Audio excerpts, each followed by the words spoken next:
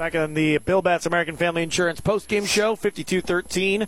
Central defeats St. Genevieve. We're joined now by the head coach of the St. Genevieve Dragons, Jay Pope. And, Coach, this game started off electric for you guys. One play, you take a shot down the field, and I loved seeing that from you guys, and it results in a 60-something yard touchdown. Things kind of got away from you after that. What did you see that just didn't go right from your team in this ball game? Well, we talked before the game, you and I, the keys to success, and I told you limit penalties, limit turnovers, and being aggressive. And, we started out aggressive, like we said, and then, the dumb penalties kicked in, and then the turnovers. We had 3 big turnovers there, and then it just kind of snowballed at that point. And it's just hard to recover against a really great team like the Central Rebels. How difficult is that to do, though, all 3 of those things at the same time, as you will?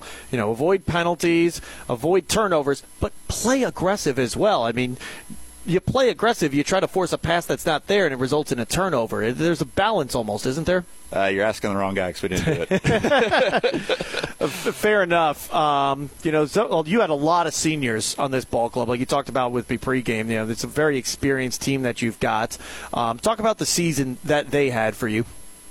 Yeah. The thing most about this senior group is their growth off the field.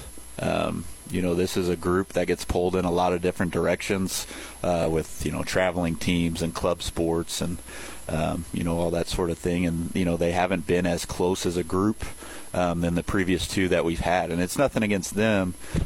So we spent a lot of time on, just getting them to love each other and to have that joy for each other. And that's why we went with the we, not me motto this season. More than anything, I think they grew as a group in that regard. And, the thing about this group, there's 3 or 4 guys that have gone through and experienced things that a normal high school kid shouldn't have to do. And to see them out here still have success and joy and thrive, and it's really what this whole deal's about. And just really going to miss a bunch of these guys. Is that an added challenge that comes with coaching in St. Genevieve because of how huge summer baseball is for that community out there? And, there's a bunch of guys in your team that, I remember their names from just a couple of months ago playing spring baseball, and I imagine a lot of them were playing summer ball as well. Is that hard as a football coach to every coach wants 100% commitment from their players, but during the summer workouts, when you're trying to balance baseball and football for some of these athletes, is that difficult with that community? No. We go in the mornings, for that reason. We're a program that believes in allowing those guys to do other sports, and that's how we approach it. We go in the mornings, that way they have all afternoon to do their baseball stuff. We support it, and if we had to, if they had to pick between football and baseball, they're going to go with baseball. So we try to work around it, and we try to work around summer basketball. We try to work around all that stuff because, I mentioned last week we're a Class 3 public school, dead in the middle, and if we ask kids to specialize, no program's going to be successful. So we promote as a school multi-sport athletes, and it's just something we believe in. And I mentioned last week, Paul Taylor's a perfect example of that. I don't think we would have the success we had as a defense without him, and he's a fantastic basketball and track star for our school. And he's a guy that I hope other kids in the school look up to as in that regard of playing multiple sports. And he's only one sophomore. You guys got a number of sophomores that are going to be back next year, some juniors as well, but it seems like this is a nice sophomore class for you between Taylor, Ferranto, your quarterback as well. I imagine you're looking forward to what you've got back next year, Coach. Yeah, we don't look ahead like that, but, there's a core 4 or 5 guys that started throughout the season from that class, and more than anything, that class has great character off the field. They're great competitors, but off the field, they're great kids, and, we're excited to see their growth down the road. Does that give you a greater sense of comfort when you're graduating such a large senior class like this, that you look at some of the younger classes and see the leadership that's there, and it's not that question going into the next year of, okay, who's going to step up and be the leaders? It's, I know it's X, Y, and Z. It's these guys that are definitely going to be leading us next year.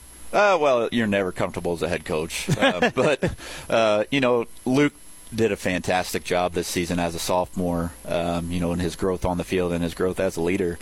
I think if you would have told us in June that we were going to go 8-4 with 4 or 5 sophomores starting, and we were going to have a chance to compete for a district title, If you would have told us we were going to go up on the first play and score on Central with a sophomore quarterback, I would have been, tickled pink. And it's definitely something to look forward to, but we're going to process this tonight and love our seniors for this bus ride home and just, kind of put a bow on the top of what this season was.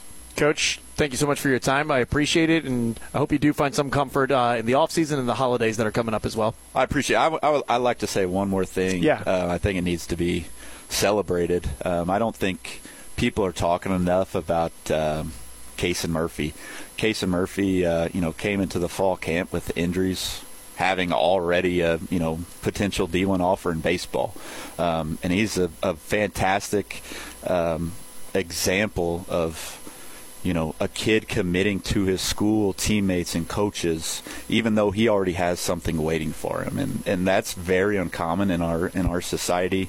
And I hope people in the area, I hope other athletes look to him as an example as somebody that's doing it the right way for the right reasons, because it doesn't happen a lot in today's world. And I just want to say on behalf of us, we have a lot of respect for his decision to play football, to get injured in the middle of the season and fight to come back and lead his team to a third straight district title. Like that's rare, and I don't think it's being celebrated enough. Well, to bring things full circle, like you said before about how at St. Gen they encourage kids to play multiple sports. A kid like him, baseball's his main sport. He easily, after his elbow injury, and granted it was his non-throwing elbow, but could have just walked away of, I'm going to protect myself and protect my scholarship. We've seen it with former Central players suffer a serious injury and Division I scholarships get yanked away from them, even after the promise of it still being there. But that does say a lot about his character, and that's exactly what you're trying at St. Genevieve across the board. All the St. Genevieve coaches are trying to do as well. Hey, make that, sign up for that sport to help, even though that may not be your quote-unquote main primary sport, to help that program out at the end of the day. Yeah, absolutely. And, it ties into the NIL stuff, and, a kid like that doing it the right way just needs to be celebrated for it. Oh, Coach, we've been singing his praises throughout these last couple of weeks since he's come back, but I'm sure Coach Schweiss would definitely appreciate having heard what you said about Cason Murphy here. Thank you so much for spending the time with us. We appreciate it. And like I said before, you enjoy your offseason, sir. All right. Thank you guys for your coverage. Head coach Jay Pope of the St. Genevieve Dragons joining us on the Bill Bass American Family Insurance post-game show.